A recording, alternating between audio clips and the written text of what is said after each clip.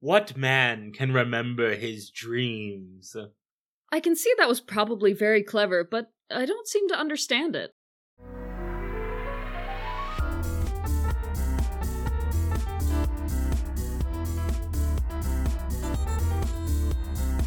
Welcome to Avant Bard, a podcast where two theater nerds explore the highest highs and the lowest lows of works inspired by that upstart crow himself, William Shakespeare. My name is Megan Charlo, and I use she/her pronouns. And my name is Matthew James Marquez, and I use he/him pronouns. Today we are discussing the 1956 film Forbidden Planet. The 1956 film Forbidden Planet! Thank you. It has an exclamation point, Megan. It does. Produced by MGM Studios and Nicholas Nayfack, and directed by Fred M. Wilcox. Forbidden Planet had a screenplay by Cyril Hume, and it was based loosely on The Tempest by, of course, William Shakespeare. Forbidden Planet is a film taking place in outer space! Space. In the 23rd century, a starship piloted by Commander John J. Adams is responding to a lost ship on the planet Altair 4. Fun fact, this film was not intended to be an adaptation of The Tempest, but given the location of the film and the characters and what happens... They based it on The Tempest. Oh, yes, they're liars. They're liars! Because I was like, this is not a good Tempest. And then I was like, Morbius and his daughter are the two people on the planet. This is The Tempest. So, Forbidden Planet is notable for several firsts in feature-length science fiction films. It is the first to show human interstellar travel on film, as well as to have the first robot supporting character in Robbie the Robot. And believe you me, we're gonna get into Robbie. The film was nominated for Best Visual Effects in the 29th Academy Awards, which lost to The Ten Commandments, meaning God beat up a robot. As God intended. He didn't want robots. He didn't create robots. The film was originally called Fatal Planet, but was changed to Forbidden Planet because I guess Fatal wasn't as mysterious. Because if it was called Fatal Planet, you'd be like, that planet, it's deadly. But if it's called Forbidden Planet, you're like, hey, that planet's forbidden. Maybe we could, go to it. Forbidden Planet was shot entirely indoors with matte paintings and sets, and if this film is anything, I think that this film looks good. Anyway, the film made around $2.7 million on a $2 million budget, which today would be like a $7 million profit, which isn't great. That's not great. Nobody, lost money on this film. In fact, for its economic footprint, it's like, well, this film didn't do very well, didn't do awful, it just exists. So, I'm going to tell you about The Tempest, so that you can see how far this veers. Spoilers. Pretty far. The Tempest. There's this guy named Prospero. He's a magic man. He lives on an island with his daughter. And then he causes a shipwreck, and basically all of the royalty from this kingdom are shipwrecked on the ship, and we have to assume a ton of people died, but not the royalty, and not the drunkards. That's important to me, because I played one. Basically, the whole thing is that one of the guys that Prospero doesn't care about falls in love with Prospero's daughter, and she falls in love with him because it's the first man she's ever seen. That's not her father. And then Prospero's like, I am the banished king. This was my trap. You fell into my trap. And then they're like, oh no. And it's just like really a show for people to be able to be like, look, magic. I don't care about it. Well, a few things, Megan. Yeah. Would you believe I've never been in The Tempest? Yeah. Oh, okay. You don't like it that much. I like it well enough as a not story. What does that mean? You like the spectacle of it? I like the spectacle. I like the speeches. I like the characters. And I don't like the plot. because it kind of just ends. I mean, to be honest, I think I covered most of it in my lackluster synopsis. Yo, you did cover most of it. I just left out Ariel, who's a spirit who does magic, and Caliban, who is not in this film, thankfully, because that is a whole bucket of worms. So last time on Avant Bard, we talked about horror films. Now we're talking about science fiction. Slight science fiction horror. But this is also something that we haven't delved into. Yeah. Where does Shakespeare come out in science fiction? Because science fiction is using future thought of technologies in order to showcase something about humanity. Basically what sci-fi boils down to. I will say right from the bat, I think that The Tempest is a great piece to use for science fiction. Yes, because it's about discovery. A brave new world. That has such people in it. Yeah, it is about that. It's about colonizing. It's about magic, which, as this film shows, can easily just be technology. Yes. I don't know if there's any other Shakespeare thing that would work as well for science fiction. I can't, think of one. Yeah, one doesn't immediately come to mind. You could put anything. You can put anything into science fiction, but this is ripe for science fiction. Anyway, I just had that thought. Yeah. Okay, Megan. It's time once again for Marquez's acting corner. Corner.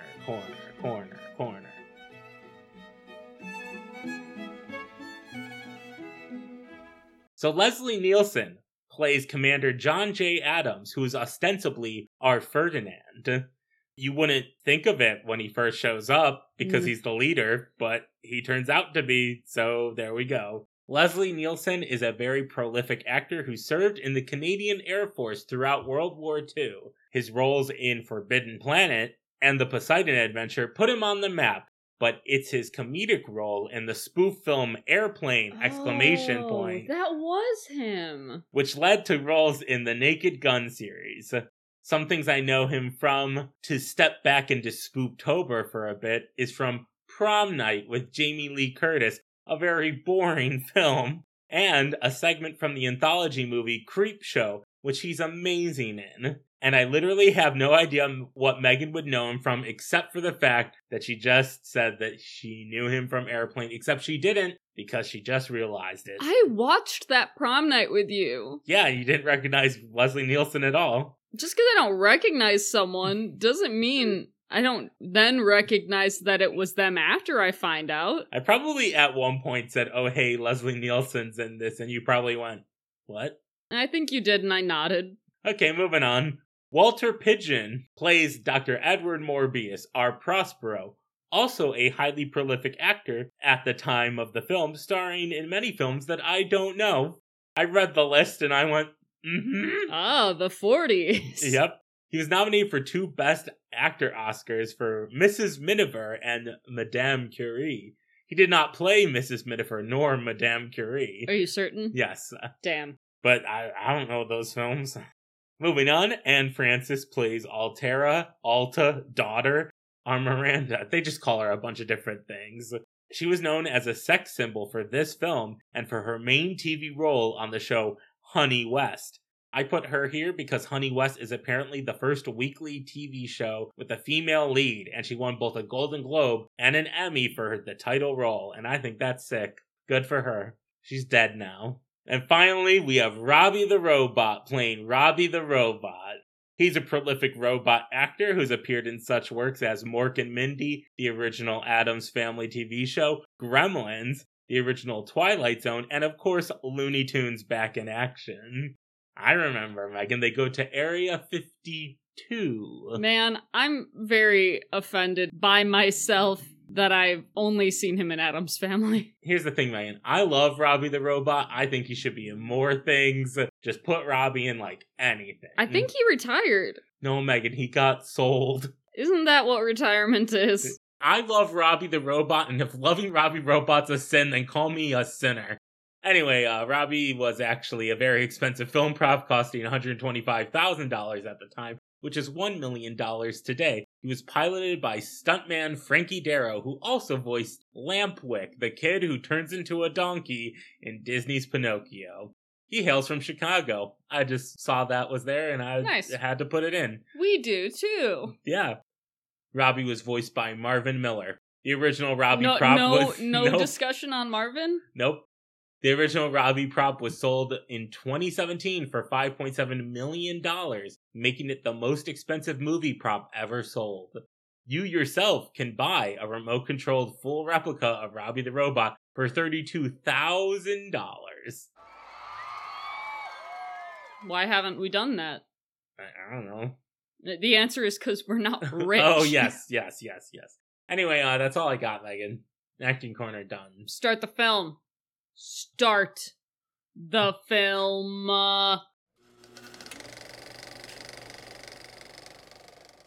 It's the year 2200. I'm glad that they put it so far in the future. Whenever you watch things that are future from the 50s, it really runs the risk of being like, in the year 2018. A couple things here, Megan. Yeah. A, they're in a flying saucer. Yeah. That's wild. They have a UFO. 2, they talk about colonization like it's freaking nothing. Yeah, they're like, oh yeah, it's 2200, we've colonized a bunch of planets, and now we're going out towards Altair. Another thing, the little uniforms these guys have on, they got little bike reflectors on the shoulders. That makes me laugh. You gotta be safe in the dark of planets. Yep. My first connection to the Tempest. They have a bosun. There is, in fact, a bosun on the ship in the Tempest. There's also a cook. I know. We don't know that yet. Please, Megan. He's got a little chef's hat on. He's the cook. He's got a little apron. So they're getting close to Altair, and they're like, all right, we have to decelerate. Time to step in our science boxes for about 30 seconds. In real time. Not like 30 seconds and we cut the film to show you that 30 seconds have passed. No, they just kind of like walk into a thing and a special effect happens, and then we wait a bit, and then the special effect happens again, and they're back. And it was in real time, and I hated it. My big question is, they walk out and they're like, ooh, man, my neck, I'm sleepy, and I have no idea what happened. But okay, it's science fiction. My note says, did they shower? But what does happen, for sure, is the ship is hotter. I don't think that matters, but they definitely make sure they make a comment on it. We also learned that this is a mission to search for the survivors of the Bellerophon on Altair 4. Do you know Bellerophon, Marquez? Is he the guy who rode Pegasus? Yes. He's the Greek hero who rode Pegasus and then was like, I deserve to be a god. Oh. And then he flew up, and Zeus was like, no, and struck him down to earth by having a fly sting him. And I was like, an apt connection to a lost ship in space that went to colonize a planet. We learned through scanning that this planet has no civilization and no women. Also no pool parlors or beer. Oh, man. They also still believe in the Christian God, which I think is silly. They were like, yes, our Christian God, the Lord our Savior, created this planet. It was the 1950s, Megan. No, it's 2200. Megan, if they did not say God in this, they would be communists.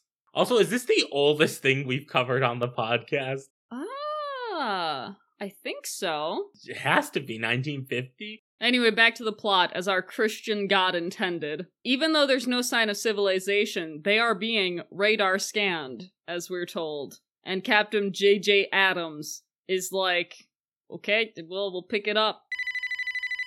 Hi, this is Edward Morbius of the Bellerophon, and, Megan, Dr. Edward Morbius. I'm sorry. And he says, get off my planet or I will not be held responsible for whatever happens to you. Then the captain's just like, we're here to help. And he goes, nope, don't need any. Thanks, bye.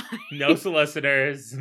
I'm on the do not call list, please. And he's just like, please just give us the landing coordinates. And Morbius goes, all right, here they are. Make sure you get them right, but you shouldn't use them. Goodbye. And then JJ gets so mad he hangs up on Morbius and then continues to land on the planet.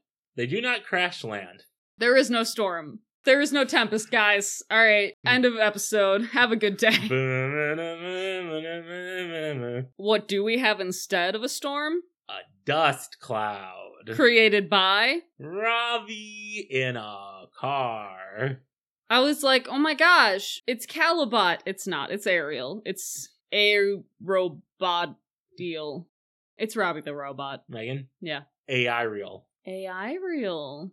This is Robbie. He's a robot. He's got like a little brain that's like all a bunch of blinking lights. He's got like 2 circular antenna, one that is sideways and goes like forward and back, and the one that's jutting up and it goes left and right. And he's got like 2 little blinky things for eyes. I love him. He's my best friend.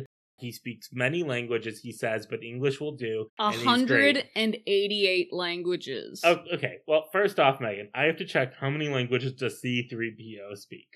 Yeah, find out who's the superior linguist bot. I believe it's C-3PO. Probably because they have other languages in the galaxy. C-3PO speaks over 7 million plus forms of communication. Wow, he's way more accessible. Anyway, Robbie's great though. Yeah. What does Robbie have that C-3PO doesn't have? A bulkier frame. Jokes. Oh. This robot's got jokes. Okay, so here's the thing. As Ariel does in The Tempest, Robbie says, okay, I'm going to bring you to my master's home. But here's the difference. Ariel doesn't say that to them, and he in fact tricks them and chases them. Well, no. Yes, that is different, but here's the real difference. So Morbius says, I want nothing to do with these people. They're just gonna die. But then he brings them to his house. Why? He could have just let them die. Yeah, but, you know, he has to show off his stuff. So anyway, the only reason that the commanding officers are separated is because they choose to be separated from the ship and their crew, not because a tempest tosses them ashore and they're completely lost. A couple other things about Robbie. Going back to Robbie, you really pushed us away from Robbie. And I think that you should be deducted points. What more is there to say about Robbie in this moment? What isn't there to say about Robbie? This scene is short, Marquez. No. Are you going to talk about how the fact he's, like, fit into a little car thing? Megan, I have 3 things about Robbie. Fine. 1, they immediately question his gender. And Robbie's like, no gender for me, thank you. I am a genderless being. 2, he's safety conscious. They get in his little robot car, and he goes, seatbelts, please. He's safety conscious. Gold star, Robbie. And then 3, yes, Megan, it's the fact that he sits in his little car despite his bulky frame, and he is just a torso jutting up out of his little atomic car, and I love him. Okay, Megan? Okay? Are you happy? I'm only happy because one of the crew members goes, this is no offense, but you're a robot, aren't you? Like... What else is he? Super offensive, man. Can't just ask someone if they're a robot. So we go to Dr. Morbius's place. 3 people are here. Adams, Jerry, and it's the ship's doctor, whose name I cannot recall. It's Adams, Farman, and Doc. Here's my gripe. Adams, first name, JJ. That's John J. Adams. Yes. So John/JJ. Farman, Jerry. Oh. Fuck you. 2 J's. Morbius welcomes them with this long speech that's very Shakespearean, but I'ma promise you, it's not from Shakespeare. He describes himself as a simple scholar, which is a lie. And he's like, don't be so impressed by Robbie. He's just a tool. Don't treat him with any sort of respect. Okay, Morbius is a piece of shit. Okay, well, yeah, he's Prospero. Yeah, he's a piece of shit like Prospero. At least we have established that. A few more things about Robbie, Megan. Going back to Robbie again, because I think we really only scratched the surface of Robbie. Well, yes, we've had one scene, Marquez. We're going to learn more about Robbie as the film continues. That's how stories work. So Robbie is the cook. So he can replicate things using just a little bit of molecules, and he could just do that. He also has a disintegrator beam. Not in him, it's in the house. He uses it. Yes. Anyone could probably use it, but Morbius showed it off with Robbie. Robbie can protect himself, of course, but, as Morbius proves, Robbie follows Asimov's 3 laws of robotics, which I don't think was in films at the time. I don't know if it was in films, but it came out, it existed in the 40s, so, I mean, it was a thing. But it's just astounding to see it, like, used and explained. But not credited to Asimov. No, not at all. Just like, oh, he just, can't hurt humans. I don't know, man. I just came up with it. The thing is, Robbie is very impressive, but Morbius treats him like a piece of shit. Morbius also treats his guests terribly because he's like, see, Robbie can't harm you. Robbie, shoot the captain. And I'm like, you could show them by saying, shoot me. You didn't need to have Robbie aim a gun at the captain's head. But as a true Prospero, Morbius likes to mess with people in really mean ways. Another thing is this is Chekhov's Robbie because this is going to show up in the climax of the film, that Robbie can't shoot. Sentient beings is what they say. Yes. Morbius calls his science parlor magic, which again connects him to Prospero, because he could just say science, because this is sci-fi, but he does specifically call it parlor magic. Maybe like a magician would do, like Prospero. Okay, I'm just gonna run down what Morbius says about what happened to the rest of the people on the Bellerophon, because it's not very interesting. It's not interesting, but it's very important. Yes. All the other people succumbed to a strange force in the planet. Only Morbius and his wife were protected because they wanted to stay on the planet. The others died by being torn limb from limb, and the creature that did it is always close at hand. And invisible. Interesting. Though. And his wife died of... reasons. Something natural, he says, without giving us the information. So a few things here, Megan. I kinda like this for a few things. One, Morbius says he and his wife were immune because they liked the planet and they wanted to stay on that planet, which I kinda dig. Yeah, because it makes it seem like, oh, so this is some sort of planet defense thing. And it's like, let's kill these colonizers. Oh wait, these people just want to stay here? They're chill. We learn that this is false. Yeah. But it's a nice thought to have. Yeah. I like to think of the force that the planet makes as Caliban, or at least Sycorax/Caliban as they stand in the Tempest. Native inhabitants of the island who were crueler than Prospero, but also rightfully belong on the planet. Yeah. We will later learn that this is false. But it's a nice thought to have. For now, we're interrupted because the hot daughter of Morbius walks in. Her name is Alta. She's wearing a very short dress. I said that the very sexy daughter enters. She was asked not to join lunch, but she smartly retorts that lunch is over. I already like her. She's excited because she gets to meet 3 men at once, though she has gotten her father's mean nature because she says, the 2 end ones are unbelievable, which completely leaves out the doctor, just as like, he's a go.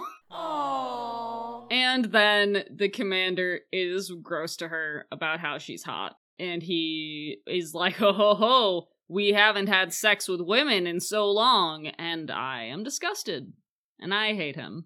Here's the thing. Alta's ahead of her time, because she's doing the thing that women are now teaching other women to do, where when a guy, like, says a dirty joke to you, you go, why is that funny? Oh, can you explain it? And it's because she's never heard it before and literally doesn't get it, but it comes across as a woman just being like, no, I don't get it. Why is that funny to you? She's got Snow White powers. Yes, animals like her. I just needed to mention that. So anyway, the commander, JJ, is like, we have to report the mass fatalities from your ship. And Morbius is like, well, that's just gonna bring people here, and I don't want people. And it's gonna say that they'll go, oh, Morbius is alive? Well, he's gotta leave and go back to Earth. But despite this, Morbius is like, listen, I'll help you with whatever you need. And they reveal like, oh, our ship's broken. We would need this, and this. It's not that the ship is broken. It's that they have to take apart the ship to make a communications thing to be able to contact the United Planets organization, which is stupid. Why Shouldn't they have comms to them? Why didn't they bring one with them? But they're like, yeah, no, we're gonna have to break apart our ship to be able to build a communication device, and that'll probably take us about 10 days. What? Anyway. Morbius is like, if it'll help you guys frickin' leave, I'll have Robbie help you. Look at these graves. It is also important to say that there is a discussion a little earlier in the scene where Morbius is just like, I mean, yeah, Alta Super should go to Earth someday for her development, but, you know, it's on her when she wants to go. And Alta's just like, I've got friends here that are animals. Why would I want to go to Earth? Earth sounds dumb. And the crew's like, oh, but I want to have sex with a woman. And then Alta's kind of like hanging out with Jerry because Jerry's like, watch out, JJ. You know, when he's around women, raises eyebrows. And I don't know if they mean he's violent or just has a lot of sex or both. He's just a regular Captain Kirk. He's just like, I'm the reliable one. You should like me. And Alta's like, okay, that makes sense. That's logical. I'll like you, Jerry. And Captain JJ seems pretty upset. And Morbius is like, man, it's so nice to talk to people who are alive. Bye. So we find out the cook's name is Cookie. And he is Stefano/Trinculo from The Tempest, aka the Drunkards. A couple things, Megan. Yeah. 1, this seems so boring. Yeah, basically the gist is Robbie can carry heavy things. Alta comes closer to the ship than she's supposed to. People tend to prank Cookie, and Commander JJ is jealous of how much Alta and Jerry talk. The end. Oh no, Megan. No? There is a whole bunch of sci-fi jargon that is just spewed out of the mouths of Yeah, that's why I people. skipped it, because it's not important to the gist. I need to state that it's bad, Megan. No, we can't just ignore it. This is like I reversed the polarity of the neutron flow type shit, where they're just saying things that sound sciencey, and I hate it. This does not happen in The Tempest, but you know what does happen in The Tempest? Obviously, Trinculo goes up to Ariel and is like, can you make me 60 gallons of booze? And Ariel goes, a glug, glug, glug. That tastes good. I'll make you 60 gallons. And then Cookie the cook is like, wow, Robbie, I love you so much. You're my best friend. I hate hard sci-fi. I know, that's why I was trying to switch it over to Robbie to make you happier. No, I hate hard sci-fi. I hate anything that takes way too long to explain what the hell is going on. Do you have anything to add about Robbie before I skip? Man, I'm happy that Cookie just hands over the little bit of booze that he has left, and Robbie just like grabs it and goes glug, glug, glug, like you said. Which I want to say also, they're like, this is booze mixed with motor oil or something? Well, jet fuel? Yeah, like literally? Robbie says that there's trace amounts of jet fuel in the alcohol because he calls it spaceship gin, meaning like bathtub gin. Oh, man. Cookie is making this stuff out of illegal chemicals in the ship. Like, he shouldn't have this stuff. They're part of a scientific military exploration team. Cookie's doing illegal things. Good.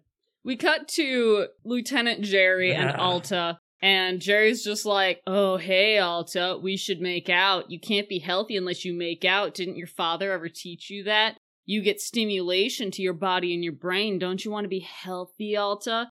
And then he kisses her, and she's like, I don't feel anything. That's not stimulating. Try it again. And then he does it, and she's like, yeah, nothing. I feel nothing. And I like her, and I hate him. And then Commander Asshole comes back, and Alta's like, why'd you tell Jerry to leave? And Commander Asshole is just like, because you're dressed like a trollop. Basically, he tells her, maybe you should be wearing different things so the men around here don't go wild. I was like, you're the commander. Command your men.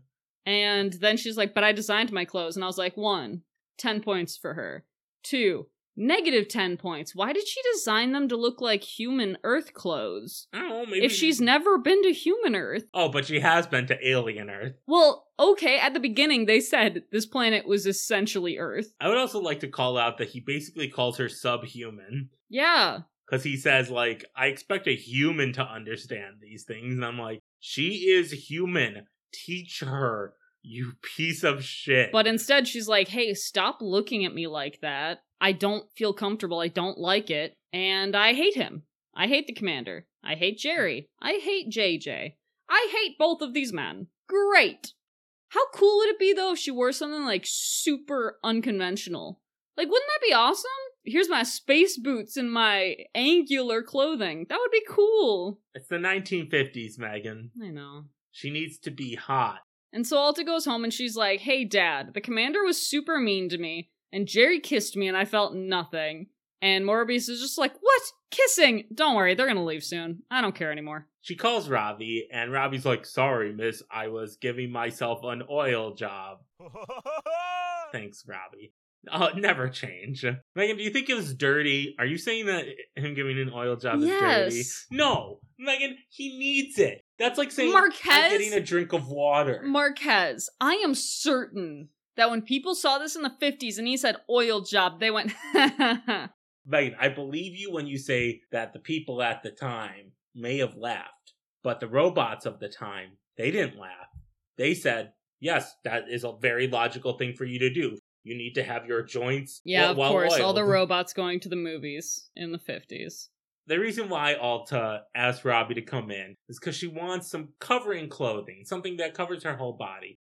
And Robbie's just like, do you want jewels with it? And she's just like, I do. I want these really expensive jewels. And Robbie's like, those will take a lot of time to do. How about these less expensive jewels? It'll take like a day. And she just goes like, thanks, Robbie. And Robbie is her gay best friend. 1, the less expensive jewels are literally diamonds. Oh, yeah. She asks for star sapphires, but he says diamonds and emeralds instead. 2, so she just said she designed her clothes. Robbie designed them. Robbie designed the clothes. Robbie's just a tool, Megan. 3, there's a funny bit because he's like, oh, you want concealing clothes to be, like, weatherproof? And she says, no, eye-proof. And I went, wow, that hits me as a woman. And Robbie says, sleep well, miss. And she says, I don't really care now whether I do or not. Because she's getting a new dress. It's nighttime, and on the ship, there's a big breathing thing, and it's the camera, but we don't know what it is, and it goes up the steps, and then we find out their property was sabotaged, and the commander is like, wow, how could you not see the invisible monster? You guys don't get anything. You're terrible people, and I'm punishing you. And then he's like, we're gonna go see Morbius, because I think this was Morbius and or Robbie. You're not coming with Jerry because you're gonna kiss Alta. Robbie has flowers. And then a monkey gets shot by Robbie. Hey, the monkey's okay. The monkey doesn't die. The monkey just runs away. The monkey shouldn't be in the house, Megan. Alta is naked in a pool. So I think the idea was that she actually is supposed to be naked, but when we see her, she's clearly not because of film laws. Yeah, she's wearing a flesh-toned slinky dress in the water. But the commander's just like, Alta's naked, cool, I'm gonna walk right up to her and stare at her.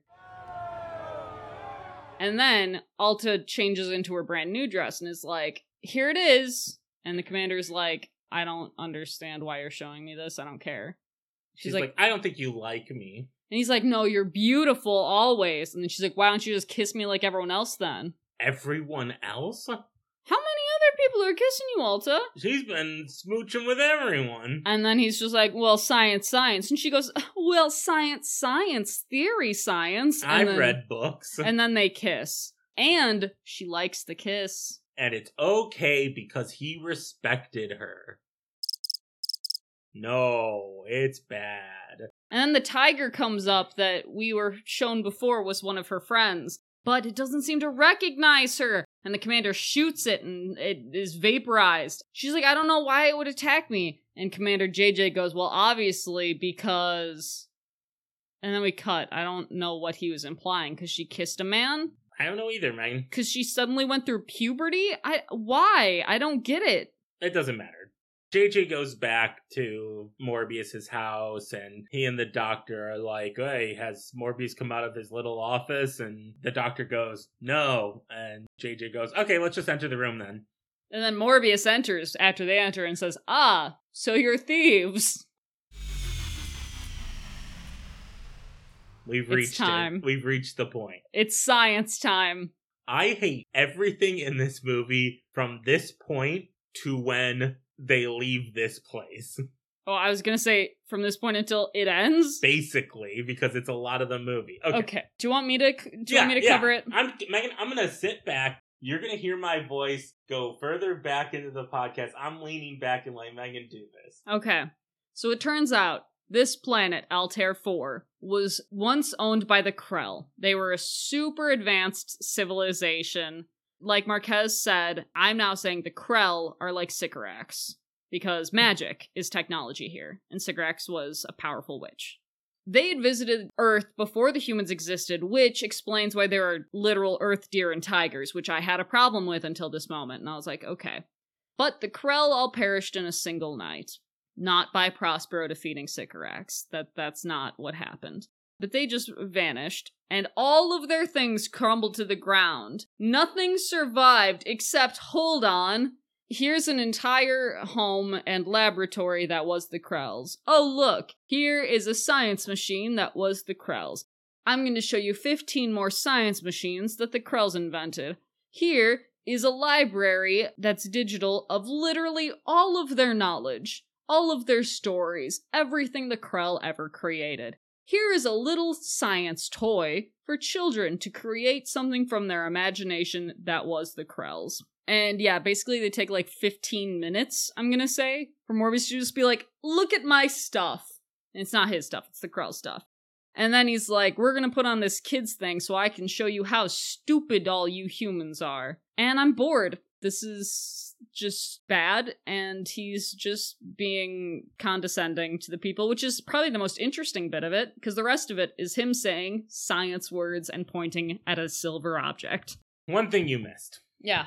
Morbius goes, I can create a little hologram of my daughter with this device. Yeah, that was the kid's device. Yeah, both of the other two are like, ooh, I want to try. And Morbius goes like, no, you're too stupid. If you tried it, you die. But if you were smart enough, you'd become even smarter. Which I love. I think that's super bad writing. But he also shows them a bunch of, like, power that they have. Like, the Krell are like, wow, we got a lot of power generating. But for what?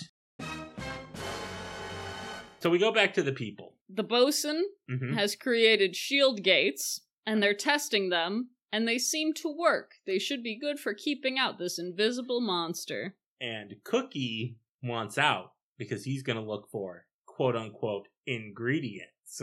It's Robbie. They're having a clandestine meeting. They let him out. The cook goes to Robbie. Robbie has had the time to make a whole bunch of booze. 60 gallons of bourbon! And Cookie, in return, offers Robbie lube. And at that point, Megan... Not just lube, he offers to lube him. Megan? Yeah. This is the point where you can start making jokes. I think they're both jokes. No, this is the point. This is a continuation. He doesn't have to oil job himself anymore, because Cookie will lube him for him. Robbie acts weird. He's like, oh, something's coming. And then a big ol' nothing sneaks through the fence. And I was like, it's a Krell! Is this Krellabon? Sikrell-X? Sikrell-X is pretty good. We see big invisible footprints in the ground. And then it goes up the steps again, and the steps get bent. But they weren't bent last time. Yeah. So did it just gain a bunch of weight between last night and this time? I don't know, man. Who gives a shit? And then someone gets killed. Spoiler, it's Quinn who was left in charge of the camp while they were gone. It doesn't really matter. We're supposed to believe that Quinn is good at his job. So, next scene, we see the commander, the doctor, and Morbius get back to Morbius's house, and the commander's like, Morbius, you should report your findings. And Morbius is like, man can't handle that knowledge. Man will put on the baby toy and I'll die. Morbius does say, though, that he will dispense Krell tech to Earth once he deems that Earth is worthy. Yeah, okay, so Morbius is what, gonna live forever? The thing is, Megan, I think that that's fine. No, I agree with that, but I just think it's silly because, he's still just a human. Oh yeah, he's gonna die one day. What we found out was at the prime of their civilization, the Krell were hundreds of years beyond humanity in 2200. So, like, he'd have to live hundreds of years. Anyway, JJ gets called and they're like, guy's dead. He was ripped limb from limb. Sound familiar? And Morbius is like, and then they leave. We cut back to the ship. They made a plaster of the footprint. Guess what? It's big. It's like an impossible tree sloth. It's an evolutionary nightmare. And then they're like, Cookie, why are you drunk? And Cookie's like, I'm not drunk. I was just drinking 60 gallons of whiskey with a hot robot. I think what's important is apparently they think that Robbie was killing people. Yes! So they're like, oh, Robbie has an alibi. Where were you on the night of Quinn's murder? I was giving alcohol to the cook. In exchange for lube. Alta looks great. I love this dress of hers. It's blue, it's got a hood. I want it, except I don't wear short dresses. But man, this is the best outfit of hers, which is the point where I want to have a little costume corner. And by costume corner, I just want to say all of the costumes were made by dudes, except for all of Alta's costumes were made by a woman. Cool. And I think that is why her outfits are attractive, hot, and good. Like, they still make sense. It's not too sexy. It's still just like, yeah, I mean, this is stuff I'm mostly comfortable in, but I want to look cute. So I'm glad that you mentioned that, because at this point forward, Alta does not matter. Yeah. And then Morbius is just like, see, I told you that you guys were all gonna be ripped limb from limb. Also, I had a premonition about it, because I guess I have premonitions now. And at this point, I realize I have no idea who he's talking to, because all of these men that aren't Morbius look exactly the same. Yeah, they're just kind of white men that are... They have brown hair that's short, and they're white. Yeah, that's And they're right. all wearing the same uniform. The only one I know is the doctor, because he's an Uggo. So JJ's just like, that sounded like an ultimatum from Morbius. I'm like, did it? It didn't. He said, I think you're all gonna die if you stay on this planet. Not, I will kill you if you stay on this planet. But they're just like, I'm so suspicious. Let's make a bunch of fences and guns.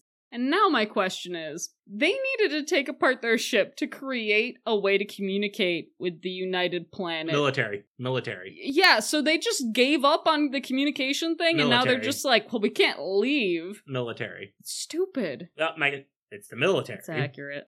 So they prepare for another attack with big guns, and I gotta say, I love gunner seats, Megan. I love when a thing has a gunner seat. I like sci-fi where you sit behind like a big cannon and you can like turn the cannon left and you turn the cannon right. I like gunner seats. You know what I like? What? That they just hold the guns and don't move them at all. They don't have a trigger, there's no recoil, they're just holding a stick really still while little lights pew pew out of it. Yeah, so this thing attacks, it's invisible until it hits the energy field, at which point it turns into this like really cool animated bunch of sparks that was apparently animated by a Disney animator. Yeah, it looks like a weird Tron version of King Kong. It rules. It's like the coolest looking thing. And they're like, oh, it's invisible. Yeah, welcome to the film, guys! My one note for the scene was, I wish this movie was bad so I can enjoy this more. My one note was, dumbass Jerry runs closer with his gun. Oh, because bullets are more effective when you get in close, Megan. Yeah, Don't he you know? dies, which is good, because we didn't like Jerry, because he forced himself on Alta. Alta has a bad dream. There's blood and fire and thunder and roar and bellow, and the men are hurt. That's the Tempest. The Tempest is the monster. I mean, yes. It's a bit late in the story, but okay. And she's like, Daddy, you must protect the commander. I love him. And Morbius says, no. No. It's my favorite, because, like, in The Tempest, she's just like, but I love Ferdinand. And he's like, dang it, okay. I'm gonna get all my revenge, but Ferdinand will be safe. But Morbius is not Prospero at this moment. He's just like, yeah, I am not risking myself and you for this weird-ass Earthman. Meanwhile, that weird-ass Earthman is grabbing the doctor, and he's like, everyone else, if the monster comes back, get in the ship and leave. But we're gonna go investigate this, though. I think Morbius is at the center of all this. We're gonna go. But he's also like, even if he's at the center of it, I'm going to make him and Alta leave the planet. I totally expected him to say, I'm going to take Alta and leave, but he specifically is like, and Morbius. We're saving both of them. Which, you know what? You're a little better than I thought before when you were being very sexist and terrible. But that just goes to show you, terrible sexist people can seem nice when they're not being sexist, but that doesn't change that fact. We're at the last scene, Megan. Yeah. There's no lights on at Morbius's house. I wonder why. It's almost like there's an active monster and they're hiding. And the Doc and JJ go up, and Robbie's there to greet them. And he's like, we're not admitting anyone. And they try to reason with Robbie, but then they put their hands on their blasters. And Robbie's like, I'm going to disable your blaster. And they're like, well, you can't shoot us because you can't hurt living beings. And Robbie's like, that's right. And they're like, we're gonna fisticuffs this robot. But then Alta's like, emergency cancellation, Archimedes. And Robbie's like, oh yeah, okay, ma'am. And he steps aside. Also, Commander and Doc are like, we're gonna sneak in the lab and do that IQ boost / death possibility from that child's toy. What Alta wants is for them to just go. She thinks that if they leave, the monster will leave her and Morbius alone. Well, because as far as she knows from stories from her dad, the monster wouldn't hurt them because they love this planet. And Adams is like, come with me. And she's like, if you love me, you will just leave. And I'm not going anywhere without my father. And then the doctor goes, my big brain. He did the kids thing on his own, and he's gonna die, but he learned something so smart. Okay, here's my question. All that the doctor says is when you do the thing, the capacity of your brain to learn things is exponentially increased. But he's like, I learned everything. Yeah, it's because Dr. Morbius is wrong, Megan. Yeah. So he finds out that the Krell did complete their project. Monsters from the id! Ugh, and he dies. And Morbius comes in and literally is like, what a stupid idiot. What a dumb, dead man. Bury him with all the other greedy assholes on this planet. And as soon as he says that, Alta's like, okay, I'm gonna go with that guy. I'm gonna go with the commander. Bye, Dad. Yeah, she's like, at the beginning of the film, you said it was up to me when I want to leave this planet, and you just made that choice for me. So what is the id? Oh, it's some old term no one uses anymore to describe the subconscious. And I thought that was funny, because their Christian god still exists, but the id is obsolete. Morbius is like, okay, that makes sense. They tried to release their minds from their bodies, and by doing so, they accidentally released the beast that hides within all of us. Because everyone is a monster on the inside. But everyone loves destruction and death. But the one problem is, there are no more Krell, so how does this monster exist? JJ's just like, you big dummy, you. And I would like to connect this to Caliban, because it is Caliban. Prospero taught Caliban how to talk, and thus Caliban learned how to curse. That's true. This monster is the product of Morbius's unconscious desires given form. It is his son. And it's just like his hubris for his brain being so big. Which, yeah, like Prospero being like, well, I'll teach the savage. And thus makes his greatest enemy. Yeah. And it's coming at the doors. Uh-oh. Robbie, stop it. And Robbie, stop it. Robbie's like, I can't. It's Morbius. And he's like, Alta, tell it you don't love the commander, because that's obviously what I'm pissed about. And she's like, not even if I could. I love him, Daddy. Oh no, better go inside the lab more. Well, Morbius is still like, it's not me. And the commander's like, I will literally wrestle you. Yeah. Brawn versus brain, bud. And Smart Man just refuses to learn. And then he finally realizes they run into the lab, and it hits him as the commander's convincing him, because the stupid man is the smart man, that the reason that the old crew was murdered was because they were murdered by him, because he didn't want to leave the island, and they voted to leave. So he killed them all so he could stay. And he hates mankind. And then he's like, oh no, my evil self is at the door and I have no power to stop it, which is the most old-time science fiction thing I've ever heard, and I actually like that line. Yeah, oh yeah, no. Megan, if this film were cheesier, it would be better. If this whole film were like that line, I'd be in heaven right now. Yeah, because one of my notes is, apparently the monster's gonna get stronger, who cares? I don't care. They, talk about, oh no, it's getting stronger because it's gonna access the power from the Krell and to go big. Somehow.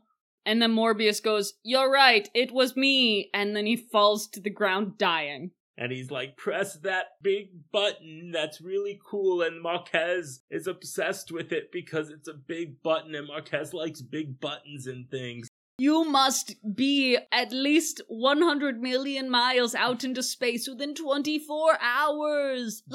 And he dies. Right? I love that it's not like a 30-second, you gotta get out of here. It's get out in 24 hours. Yeah, he has to make sure they can. Yeah, but I mean, like, there's no... Yeah, a 24-hour self-destruct button is not that useful, typically, unless you make a giant id monster. I mean, it also is just narratively inert. Yes. Because I'm like, oh, cool. So, like, when he dies, they're just like, okay, well, we can calmly leave this place.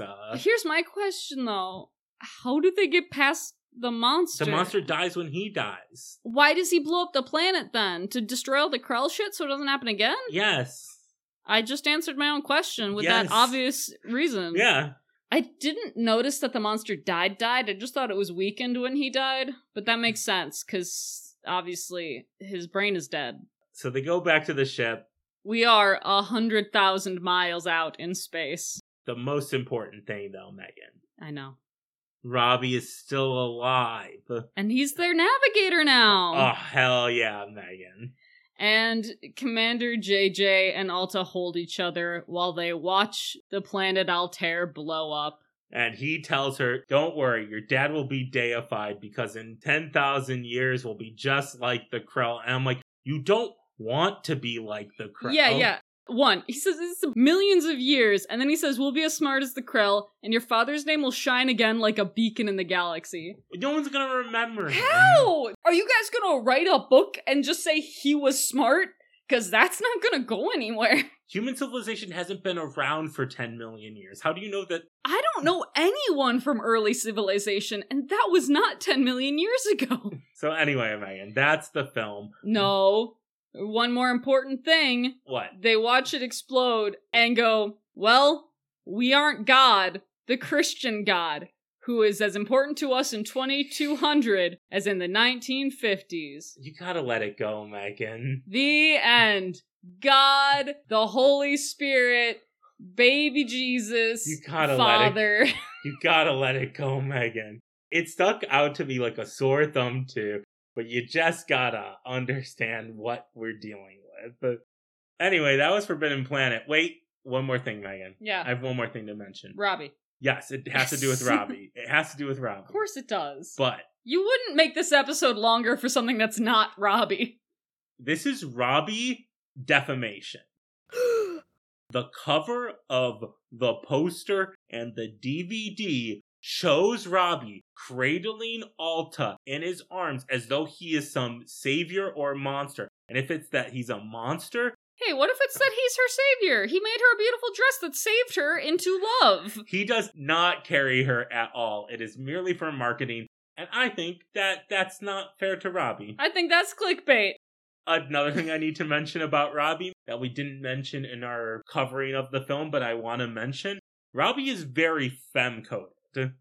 Yeah, he cooks, he cleans, he makes clothing. And it's not just that he does these things, is that people mention that he does these things. It is the fact that Morbius made Robbie after his wife died.